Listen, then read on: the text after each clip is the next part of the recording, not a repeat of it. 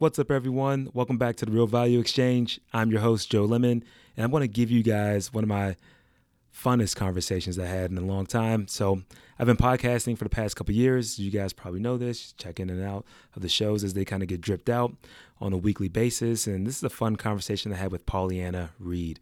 And so she's an author, a Forbes writer, and she's just moving things up and shaking things around, man. And, you know, it was really fun talking to her. And I want to kind of run through some thoughts past you. So one major theme is that Nielsen ratings, you guys know Nielsen. Nielsen is known for being the company that calls around to people's house and runs surveys to figure out what TV shows people are watching.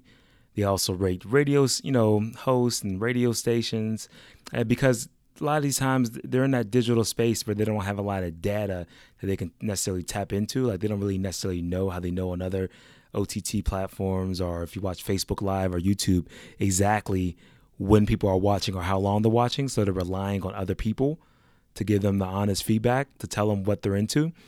Well, they're doing that same surveys on podcasting, because podcasting data has historically been trash. Like you don't know a lot besides the download. You don't really know how long people listen. You don't know what areas people tune out on.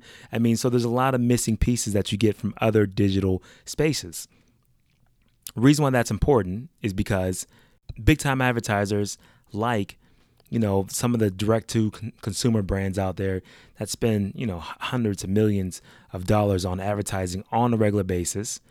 Those guys they need the data so they can justify spending that amount of money, right? So they got to have something to say, hey, we got some vanity metrics out there that justifies us dropping $1 million on this, advertising spot during the Super Bowl.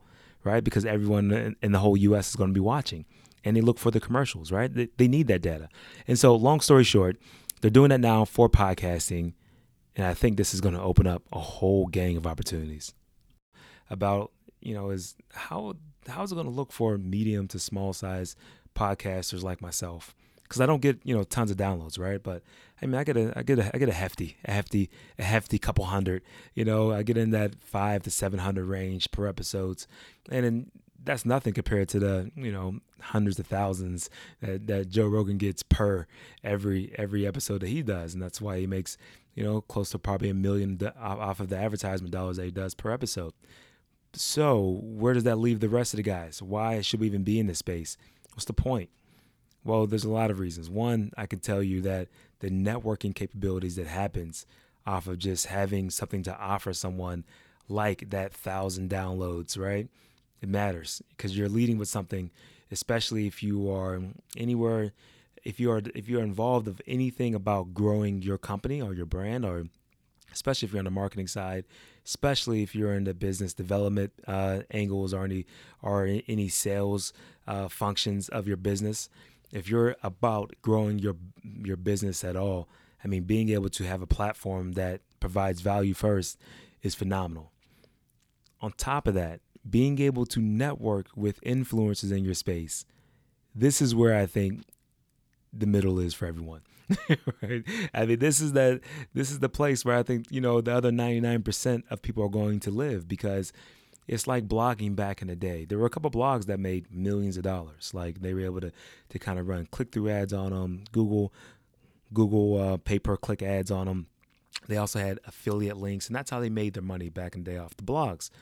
Fast forward in 2020, where I see podcasting is going to take a very similar form, except the people that really also dominate on the blog space, where podcasting has more of a leg up, I would say, is they had people feature and ghostwrite on those blogs, similar to how my guest Pollyanna Reed does, right? It's a nice transition. What she does for Forbes, right? So she ghostwrites on Forbes, she writes for other blogs, and it's a nice way to drive awareness to what you're doing. One, because search is becoming a big thing for podcasting, just as blogging was back in the day. And then two, you get a chance to have a one-on-one conversation with the people that you want to do business with and talk about something other than just, how great your business is. So, I mean, I think there's a lot of ways that people are going to use this down the line, but I can tell you from personal experience and from interviewing people and having these conversations, people are getting into that 5-figure type of amount of opportunity deals just from off of doing a couple of key podcasts. So it's a great strategy. If you don't want to have your own podcast, you just want to be featured on other people's podcasts. It's like being featured in the New York Times of some big podcasters, or you can be featured in your, regional trade magazine. Those also count, right? If you're doing local business. So that type of angles work, as well as if you want to start your own Forbes magazine, which is you launching your own podcast. So with that said, guys, I don't want to belabor this actual point anymore. You guys go join a whole podcasting community that I have created for us. This is so we can easily find other podcasters, find other people to kind of feature on our actual podcast. Join the community by just filling out the quick 2-second form at realvalue.exchange. That's realvalue.exchange. Go there, fill that out. We'll love to get you linked in with the community, feature you so that people can easily find you, say what genre that you're in, what type of guest you're looking for, yada, yada, yada. And my whole approach with this is cutting out the middleman, right? Because it's one of the last places where creators can have control of their content. You have control over your website, you have control over your blog, you have control over your podcast audio content. You don't have control over YouTube. You don't have control over what you post on Facebook. So you can have hundreds of thousands or millions of followers. They turn that site off tomorrow.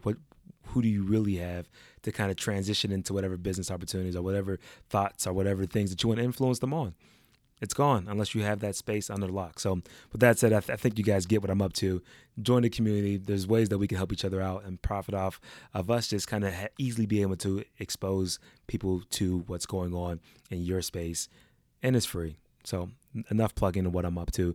With that, let's get to today's interview. Quick house business. I'm in Santa Monica today at the Spaces. So if you catch this on Thursday, November 7th, come on out to the Spaces. I'm doing a couple live podcast interviews on site. I'm really excited about doing this. It's going to start up around 5 o'clock. We have drinks, we have conversations, we have light grub. Don't come there so you can try to get fed, but come there so you can meet some people throughout LA. With that said, guys, let's get into today's show. What's going on, everyone? Welcome back to the Real Value Exchange.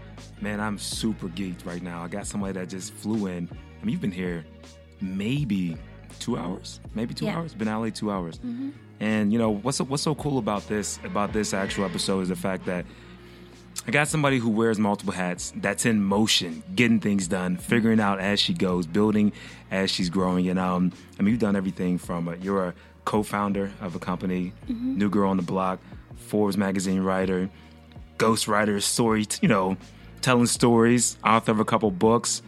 You're up to some stuff. I brought you some books today. Get out of here. We got gifts? Yeah. Hey, we got gifts. And and we're back in the whole Good News radio station here out of LA. So I'm really excited to actually have this, but most importantly, you had to push back this actual interview because you had to go to church first. I like that, yo. First and foremost, I had to get my life together this morning. Hey, I respect that. Loves the Lord, but you also love trap music.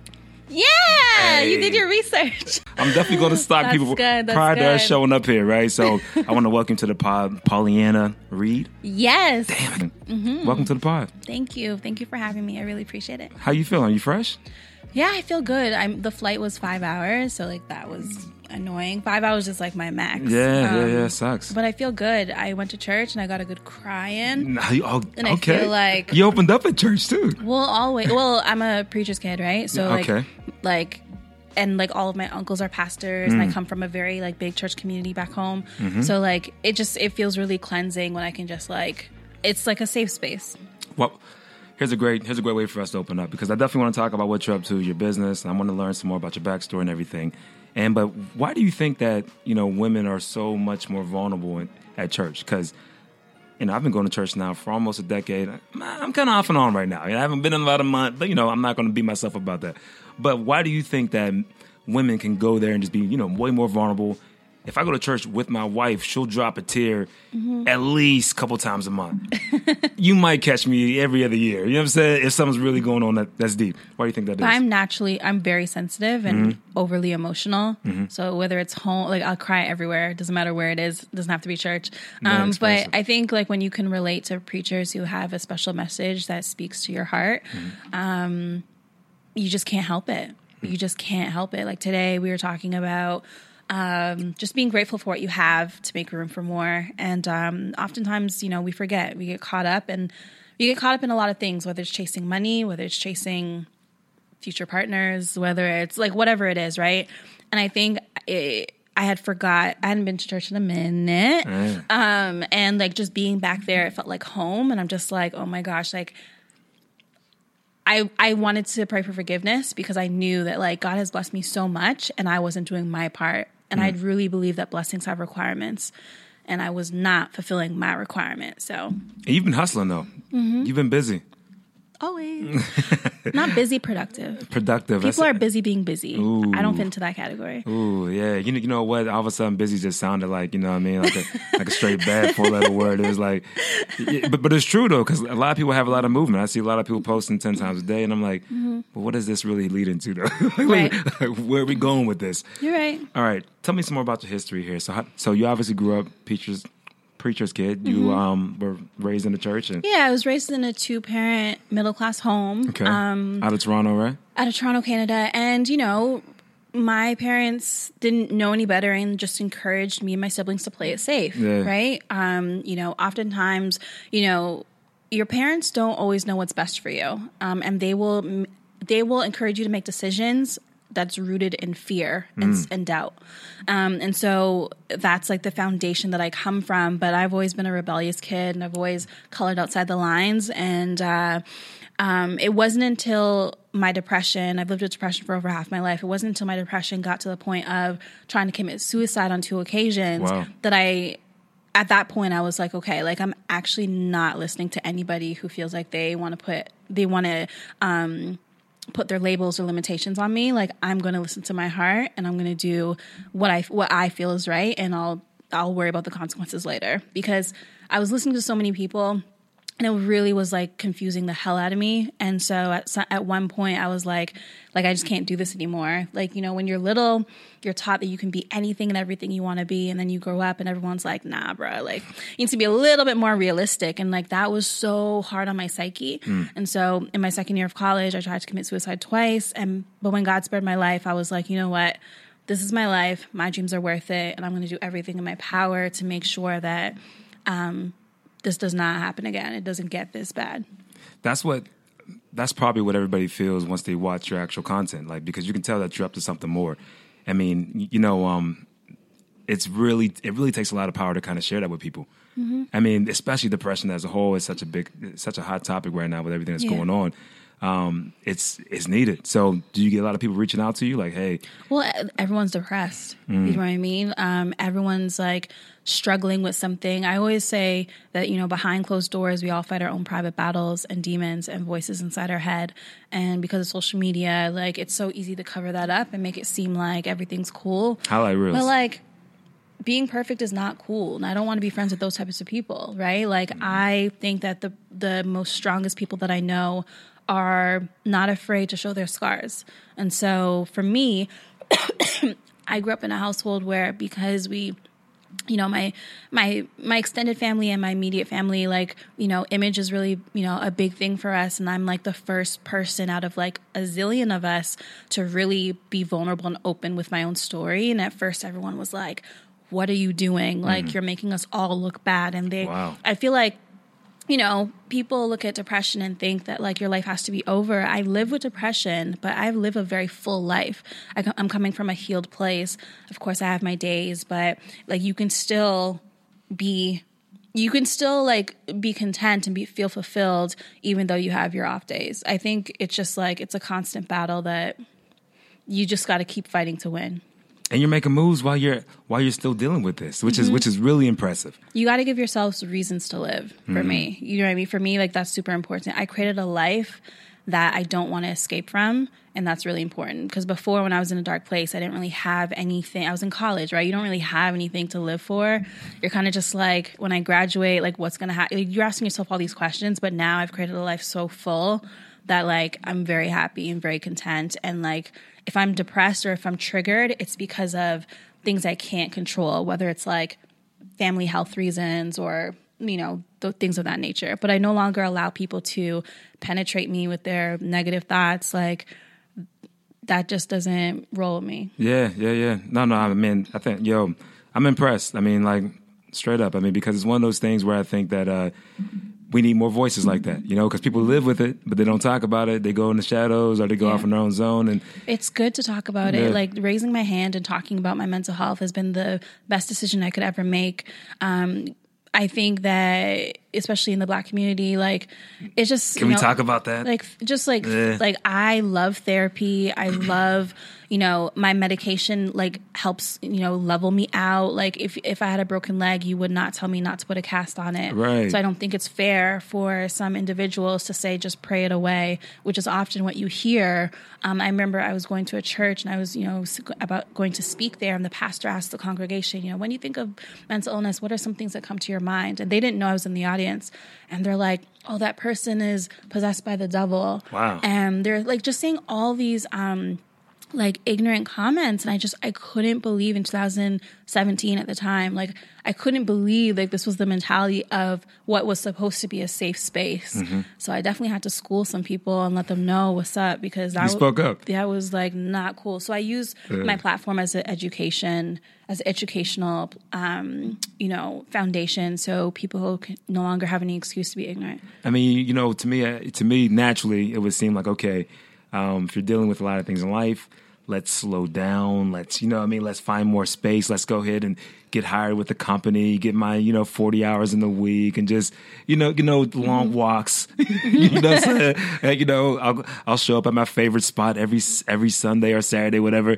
But you're out, bouncing around, globetrotting, and you're building businesses in the process. Mm-hmm. So, well, I want better for my family. I want better. My parents are going to retire soon. I also want to create a great life for myself and my future. I'm going to be someone's future wife. Like, you know what I mean? Like, I got to set myself up for that. Like, I got to be ready, You don't want to take anybody, huh? Right? So, like, I feel like, there's preparation involved for, like, the blessings that God has in store for us. I don't want to get preachy, but, like, you know what I mean? Like, you have to, you have to prepare. And so, like, whatever is waiting for me, like, I just want to be ready at all times. Yeah. I like it.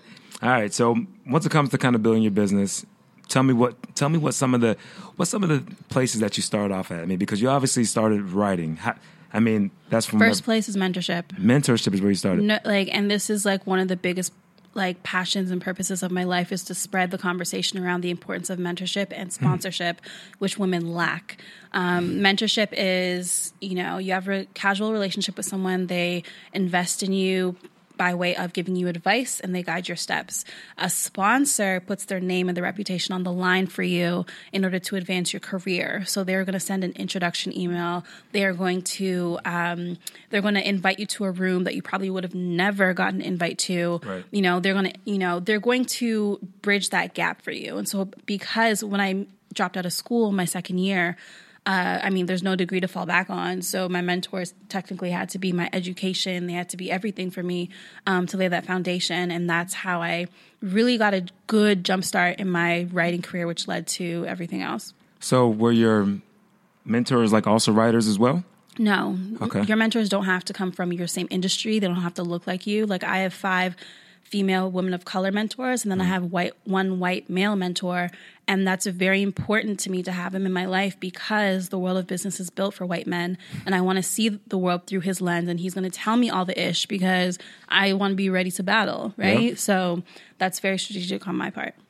Smart move. I mean, honestly, a lot of times our perspective kind of gets us clouded, right? And if we stay with a certain group of people, then we're like, oh, this is what everybody thinks. Right, exactly. No, your mentors don't have to look like you. They don't have to come from your industry. There's also reverse mentorship. There's a lot of, my father has a millennial mentor. My father's 59. In November, he quit his job to start his own business, and it was because of a millennial that has been mentoring him. Interesting. Mm-hmm. So that's how you get out the gate then, was like mentorship. Yeah. And you were taking on people that were your age or older, or how'd that look exactly? Yeah, so so my writing career started in 2010. My mentor encouraged me to start a blog as a way of therapy and just kind of getting my thoughts out.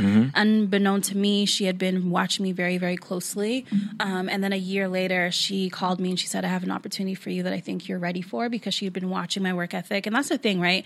You have to work hard behind the scenes, even when no one likes or comments or shares, when no one acknowledges, even if you get 2 views on a shit blog, like you have to be willing to like do the work. And so I was doing it. And so then she rewarded me with an opportunity that then led to me becoming a nationally published journalist by the age of 22. And I was published in every major newspaper across the country for a few years after that. Super dope. Because of one phone call she made. I mean, so like, how long were you just having your head down, just focused on writing every day without anybody really kind of checking in on your blogs? Why not? The year. Nobody was really checking for my blog, maybe some friends and family, but it wasn't anything major. But I was doing the work because I loved it and I was passionate about it. And I knew that I was going to be where I am today.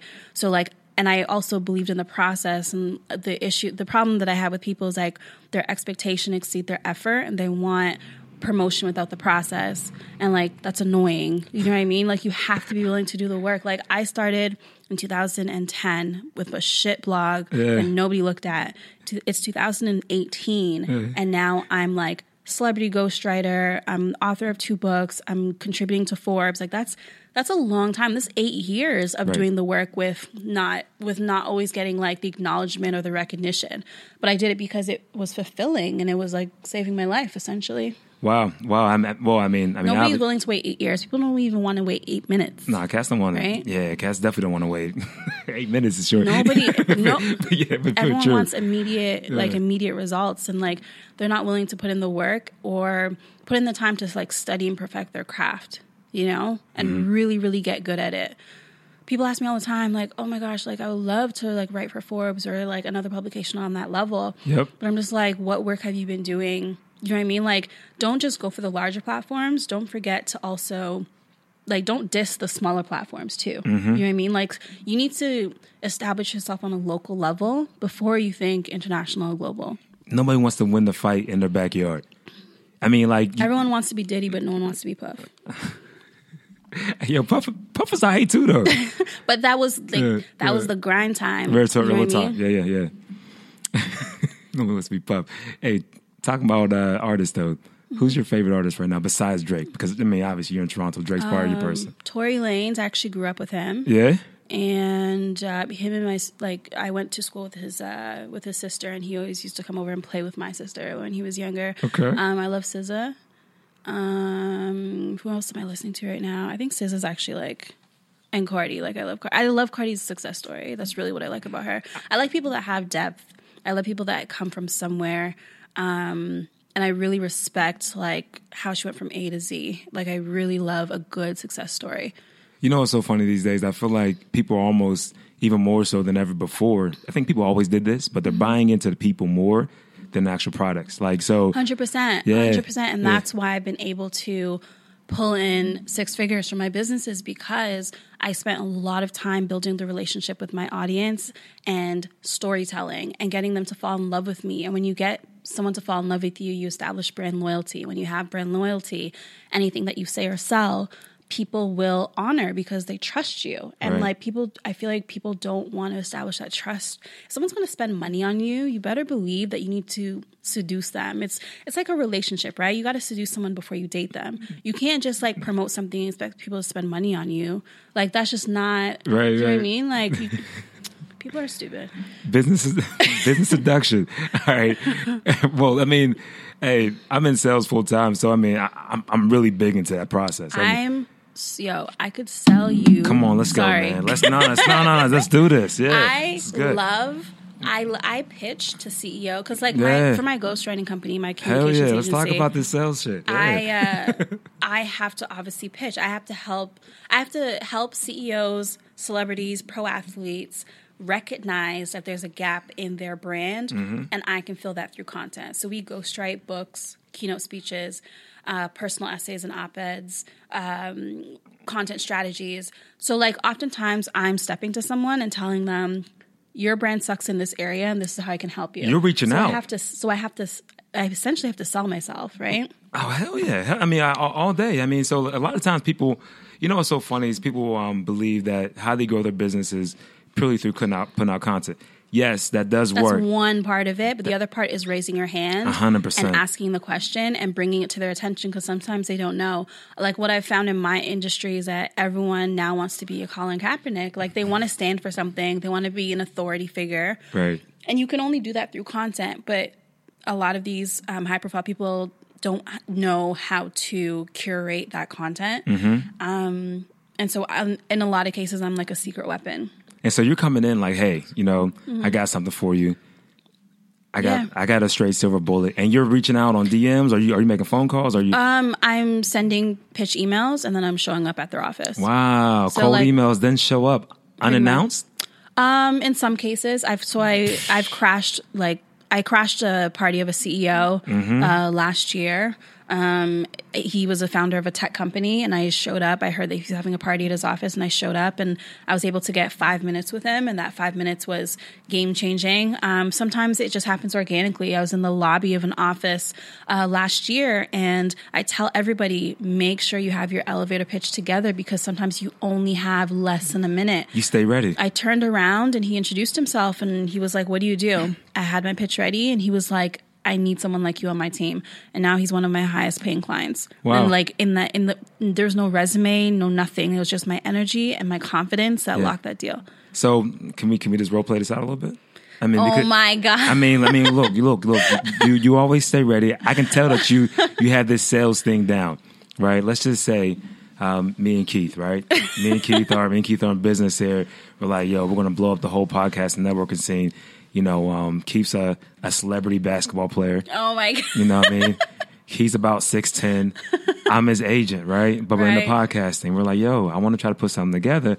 How would the pitch sound whenever you're talking to CEOs? If you're like, you know, like you guys. First of all, it has to be a conversation, right? Okay. Like I never go in straight with the pitch. I have to get you comfortable. Again, it's a relationship, the seduction. If before I ask you on a date, I'm going to seduce you. Before I marry you, I'm going to date you. It's levels to this, right? So we're going to have a conversation and I'm going to build trust by showing you first what I've done for other people, right? Show you some case studies. Give some social proof. Yeah, absolutely, right? Because I can just say anything, right? And some people just believe me because the energy exchange is there.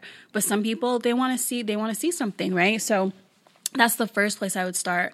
And the next step is like I would take an assessment. Prior to meeting with you, I would take an assessment and do a brand audit.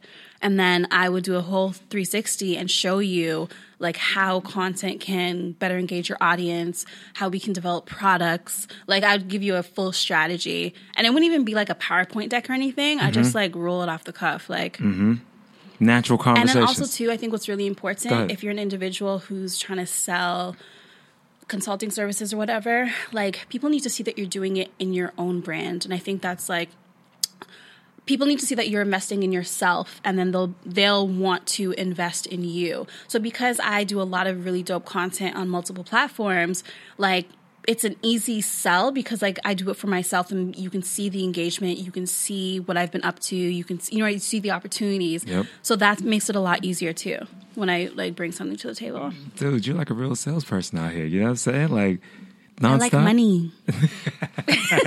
Hey. I don't just do it for the money, though. Of course However, money affords you the opportunity to help your family. Yep. I have a scholarship that I run through New Girl on the Block every year. Wow. You know what I mean? It opens up the gateway. So if I can negotiate these deals and get these coins, then everybody wins. Hey, look, I'm a firm believer. I mean, it was one of those things that I had to kind of come to terms with because I was trying to be fancy about what I was really up to. I was like, oh, you know what? I don't want to be known as a salesperson, but at the end of the day, I want to close some biz so I can do my thing, right? I mean, like that's what I'm up to. Yeah. And as long as my thing is good, I'm all good with that, right? And so, all right, let's kind of talk about a little bit more then. So as far as once you come up to ghostwriting, I'm sure you've learned and are gleaned so much from the people that you've worked with. Can you talk about some of those stories or maybe some things that you've kind of learned along the way, or you've gotten from people? Like I think the biggest shocker. So people know the term ghostwriting from the music industry, but they don't necessarily know it from like the business. Sounds cool too, though. From the business side. Yeah. So a lot, like I don't get credit for most of the projects that I work on. And I'm totally fine with that. For me, it's so like, I love helping the individual just like establish themselves in this playing field, through helping them find their voice. Because there's like with the political climate that you guys have going on over here and like everything that's happening, like people. You're here too, though. I mean, you know what I'm saying? Yeah, you know what I mean? Because if things start getting too sticky, cats is going north. I mean, we're definitely going to trade like Toronto. There's just so much conversation, and it looks very bad if CEOs and celebrity figures are not engaged in and involved in that conversation. But oftentimes they don't know where to insert themselves or how to do it without hurting their brand. So that's where we would come in. Okay. All right. So you're from like ghostwriting standpoint, how's that business model look for you? Is it a royalty type of thing, or you get paid off of what? I mean, if you don't mind going into a little bit of detail. No, it's fine. Yeah. It depends. So I have deals with publishing houses. Okay. So in that case, it may be like something up front and then royalties. Gotcha. But if it's a deal that I negotiate myself, I usually like to take more upfront in case whatever happens, because I can't be dependent upon whether or not they have a good marketing strategy, right? Like I don't know what you have going on. That's your team's issue. So I'd rather take more upfront.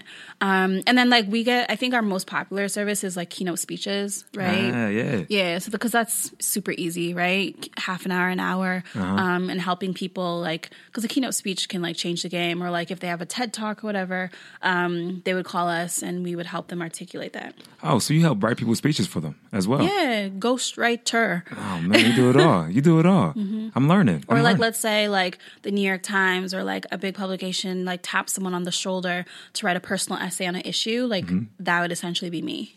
Like I'd write it for them. So I'd pick their brain, we'd sit down, figure out the points, and then I would write it for them and their name would be put on it. Are you also doing some public speaking yourself? You are. Yeah. I've been speaking for about 6 years. So I'm a big advocate on anti-bullying and mental health. Talk about this anti-bullying movement. Yeah, well, I was bullied severely and tormented in elementary school and high school. I once had a kid, so I was sitting in the cafeteria, chilling, doing my homework, and I had a kid walk up to me, and he told me that there was an extra Mountain Dew bottle that came out of the vending machine, and then long story short, I later found out that he urinated in this bottle. Wow. And I was like one of 3 kids that the cool guys were trying to see like who would drink it. Wow. Like I'm not stupid, so like I obviously declined because this guy never talks to me, so something was obviously fishy. But like pranks like that happen to me all the time. So I'd spend a lot of time by myself eating lunch in like the cafeteria, the library, or the girls' washroom, just trying to get away from the drama that really followed me everywhere. You know what? So do you find yourself to have a healthy chip on your shoulder a little bit when it comes to growing your business? Yes, because honestly, a lot of the cool kids that I went to school with aren't doing anything with their lives. Yeah. And a lot of them have kind of swung back around and either apologized or asked me for help or advice. How's that feel once you get that apology? I healed from it a while ago, but it's funny, like when you're popping, like people want to be around that. They feel like you have this je ne sais quoi, you have this energy around you, and they want some of that to rub off on them. Honestly, I kill people with kindness. I don't hate anybody. Yeah. I'm actually very, very, very happy those things happen to me, because I wouldn't have like the tough skin that I have today. Because you need that when dealing with clients and whatever. Like you need to have that resilience. And that was learned through those like unhealthy relationships. So once you're like in these business deals now, I mean, like, do you take no's pretty easy, or are they like something that you can kind of roll right off your struggle? I'm grounded in patience. Like, I just signed on a new client, and she's head of a PR marketing firm, and I'm helping this individual with her own personal brand, the CEO. And I've been courting her for 1 year and 3 months. Jeez. Like, you know what I mean? You played a long game. 100%. And like every you are single not in the person, club like just waiting by the bar waiting for someone. No, like every single time I've connected with someone who it may have taken a little bit longer, like they're always like, you are like the most annoying but the most persistent person I've ever met in my life. You know, so I have, again, like it's almost like a guy chasing a girl, right? Like, you guys don't quit. You guys don't take no for an answer. Like, it's you guys, like, it's the same like mentality. Like when someone tells me no, it's not really no. I don't see it as a no. It's like it's not now. It's exactly. It's not now. Yeah. Exactly. I'll come around the block in two weeks. And exactly. Oh my God. See. Exactly. Yeah. Exactly. It's and the thing is, I've learned there's always money in the follow up. Yeah. Like you never let a lead go cold unless someone's like, F you, do not contact me. Right. You know, but like until someone does that, which they never do, I continue. I've gotten a couple FUs, yo. Okay, well, but you know, that's over like 10 years, and it's really just a couple. And I was being a little bit extra, but still, it's fine. I mean, and then you live and you wake up tomorrow morning and life goes on. Mm-hmm. I'm going to an office, so from here I'm going to New York. And what's going on up there, up in New York? Well, I do a lot of business up there. Okay. So I'm going to a specific office. You'll see it on my IG stories. Yes. And I've been courting someone for a while, and we're like so close. I'm going in for that last like going in for the kill. Like it's exhausting. Yeah. It's exhausting. I mean, but this is like your whole baby too. I mean, this is you putting your whole energy and effort into it. The thing is, like, because of the caliber of client that I go after, they're also very busy, so it takes a little bit longer too. So even if they say yes, it's like I still gotta. There's still like this process of figuring out how are we going to do this when you're like always on a plane, you know? Yeah, that's mad interesting. So, you know, are you still doing the whole mentorship heavy now? Like, New Girl on the Block is still pumping. So I've mentored about 200 girls in 9 countries over the last like 3 years. I would say 80% of the girls that I mentor, they are launching a business or trying to improve an existing one. And then you have that 20% who are dealing with physical abusive relationships, whether it's romantic or in their family. They're dealing with mental health situations. They're dealing with, I once had a girl call me from her hotel and tell me she's going to commit suicide. Wow. I've had to do hospital visits. Mentorship is I don't want people to think mentorship is just like this cute little like relationship that's like no, like the role of a mentor is I take it very seriously. It's not just about helping people build brands, because if you don't have a good foundation and if you don't know yourself and there's no self-awareness there, your brand is going to flop, right? So personal development is a very big and important aspect of the relationships with my girls. You're in the trenches with these people. Well, they're a lot, like millennials are going through a lot of deep shit, like a lot. And so sometimes it's way over my head. Sometimes I have to pull in a psychologist or a medical professional because some things I just like should not handle just from a liability standpoint. But when you build such a trusting relationship, they want to pour into you and they want to share things with you. And sometimes it's really uncomfortable and you have to like hold each other's hand and walk through that process. You know what's crazy? People always hate on us, I should say.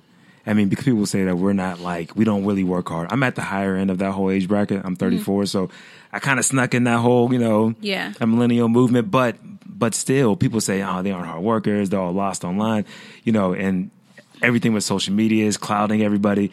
But it's like, it's that stuff happens in every generation. 100%. You know what I mean? I mean, it's nothing new. It's just we've got different tools, different avenues. But I think things are hyper. I think that we're innovators and we're disruptors, and that makes people uncomfortable. So I think they're always going to have something to say. But as long as you have results, like that's your street cred, and no one can argue that. Yeah. And that's the thing. Like I spend a lot of time like making an impact, making sure my platform serves a purpose, and building my resume. Nobody can argue me or break me because like everything's on the table. Like you can't knock everything that I've done. You sound super solid, man. I mean, like... I'm not. I don't know what I'm doing at all. Everything's a risk, right? Like you're jumping in the deep end every single time, right? Sometimes I go into meetings and I just like say a prayer. I don't know what I'm going to say. I don't know. You just, honestly, like I always say like, you take that step, you take that leap of faith, and you just trust that God will put out a safety net to catch you. Because honestly, sometimes you just don't know what's around the corner. But that's also the most exciting part about life, is that you don't know what's around the corner. You can look at it really like, oh my God, like depressing, or the uncertainty, like every single day, I don't know what call or text or email is going to change my life. So like I look forward to that. You know what's so funny though? Because you could dream up whatever you want to be right around that corner, right? I mean, and some people are so scared of turning that corner or bending that corner that they don't do anything. How do you get those people moving? Do you have any strategies for that? Or you don't? For me, what gets me moving is like my why. And again, this goes to self-awareness. When you know yourself and you have like, you can see your life wholeheartedly. Like I have very strong reasons why I do what I do. I have younger siblings that look up to me. How old? I have aging. My brother is 28. My sister's 26. Okay. I have aging parents, and I worry about their retirement. You know, I'm a survivor of a suicide attempt. I don't want to go back to that dark place. You know, like I have good reasons why I need to get my ass up out of bed. Like, so when I talk to people and they're just like, I just don't know. Like, it's like, there must be something in your life that can provide that light for you to take that next step. Like, but you haven't had those tough conversations with yourself, and that's why you're stuck.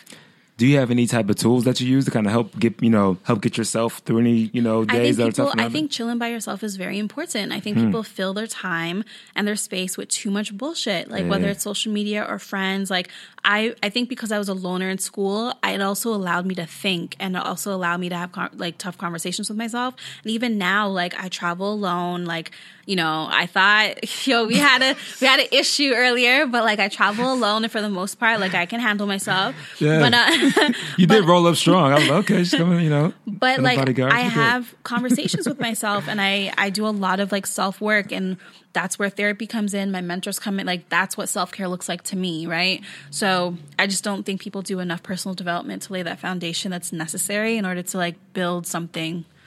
That's so dope, man. Yeah, I mean, the fact that you showed up, like coming from the East Coast all the way out to the West Coast. I mean, I'm assuming you got some business out here as well that you're going to be getting. Yeah, I have meetings tomorrow. Okay, cool. And but you're going at it by on your own. Mm-hmm. So I have a great team, though. It's really not just me. I have a really, really, really. I work with 22 freelancers. Oh wow! That work with me on different capacities. It's really cool. Mm-hmm. What's next? What are you up to next?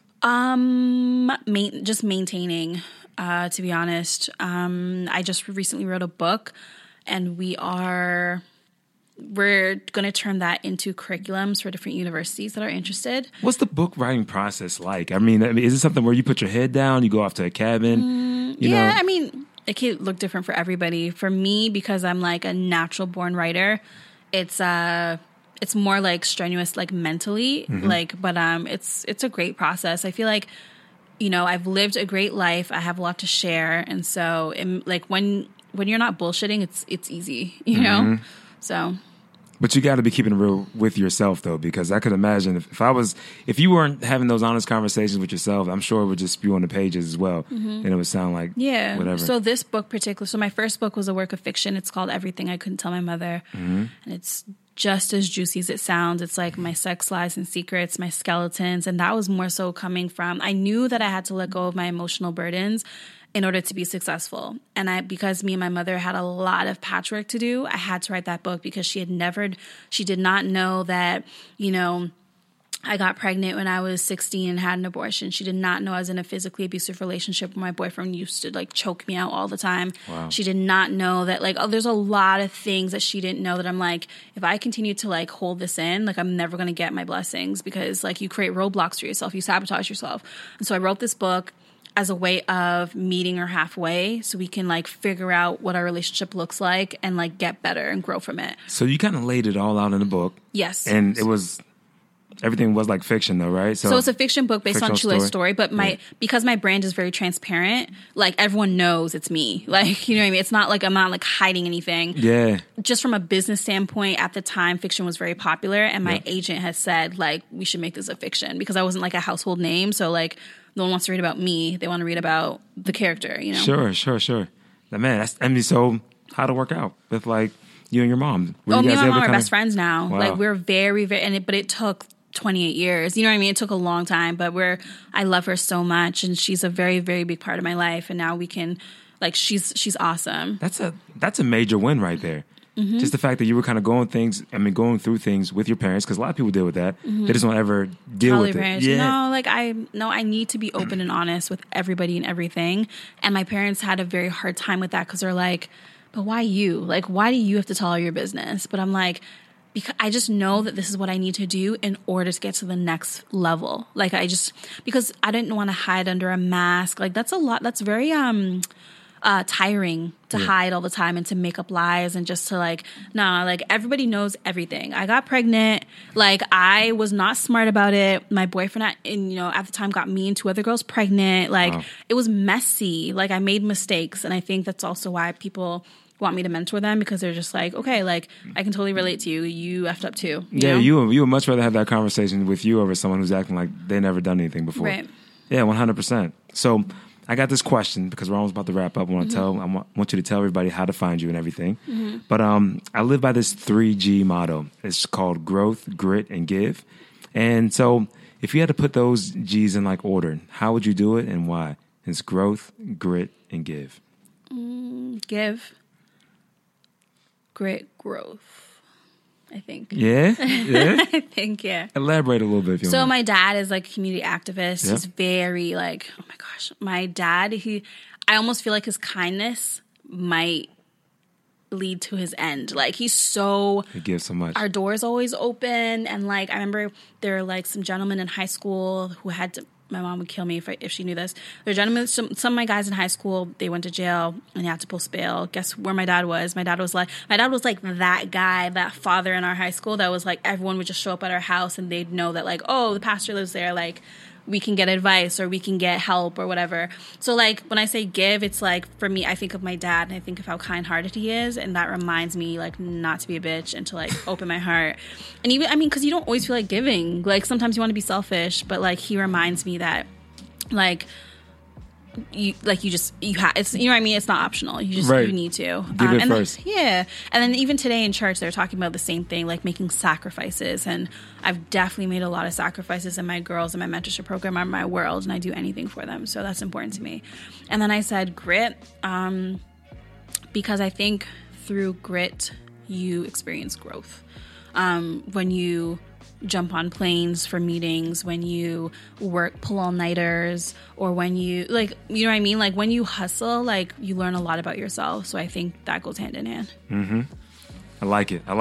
You know what, man? I've had a blast doing this, and, you know, I think this is great, the fact that you've opened up and you've shared so much, and I love that you're just doing this for the whole community, because I think people try to fake it, especially once they have a business, and we try to act like we're on to something that hasn't happened yet, and that's not going to happen for 4 to 5 years, so you'll probably quit at year 2, you know what I mean? And people need to know that this is the real process. No, I think results are important, like showing, like, and that's why I'm very transparent. Like, I talk a lot of, like, within my brand, like, I've done on my blog, I've done income reports. Like, my audience knows how much I've made for my business. They know how much debt I'm in. I'm super transparent because it's so easy to just be like, I run a 6-figure business, but like I actually took a screenshot of what my accountant sent me, the numbers, and I put it on my Instagram. And I'm just like, no, like I actually run a 6-figure business. You know what I mean? Like, because you'll be found out if you're lying.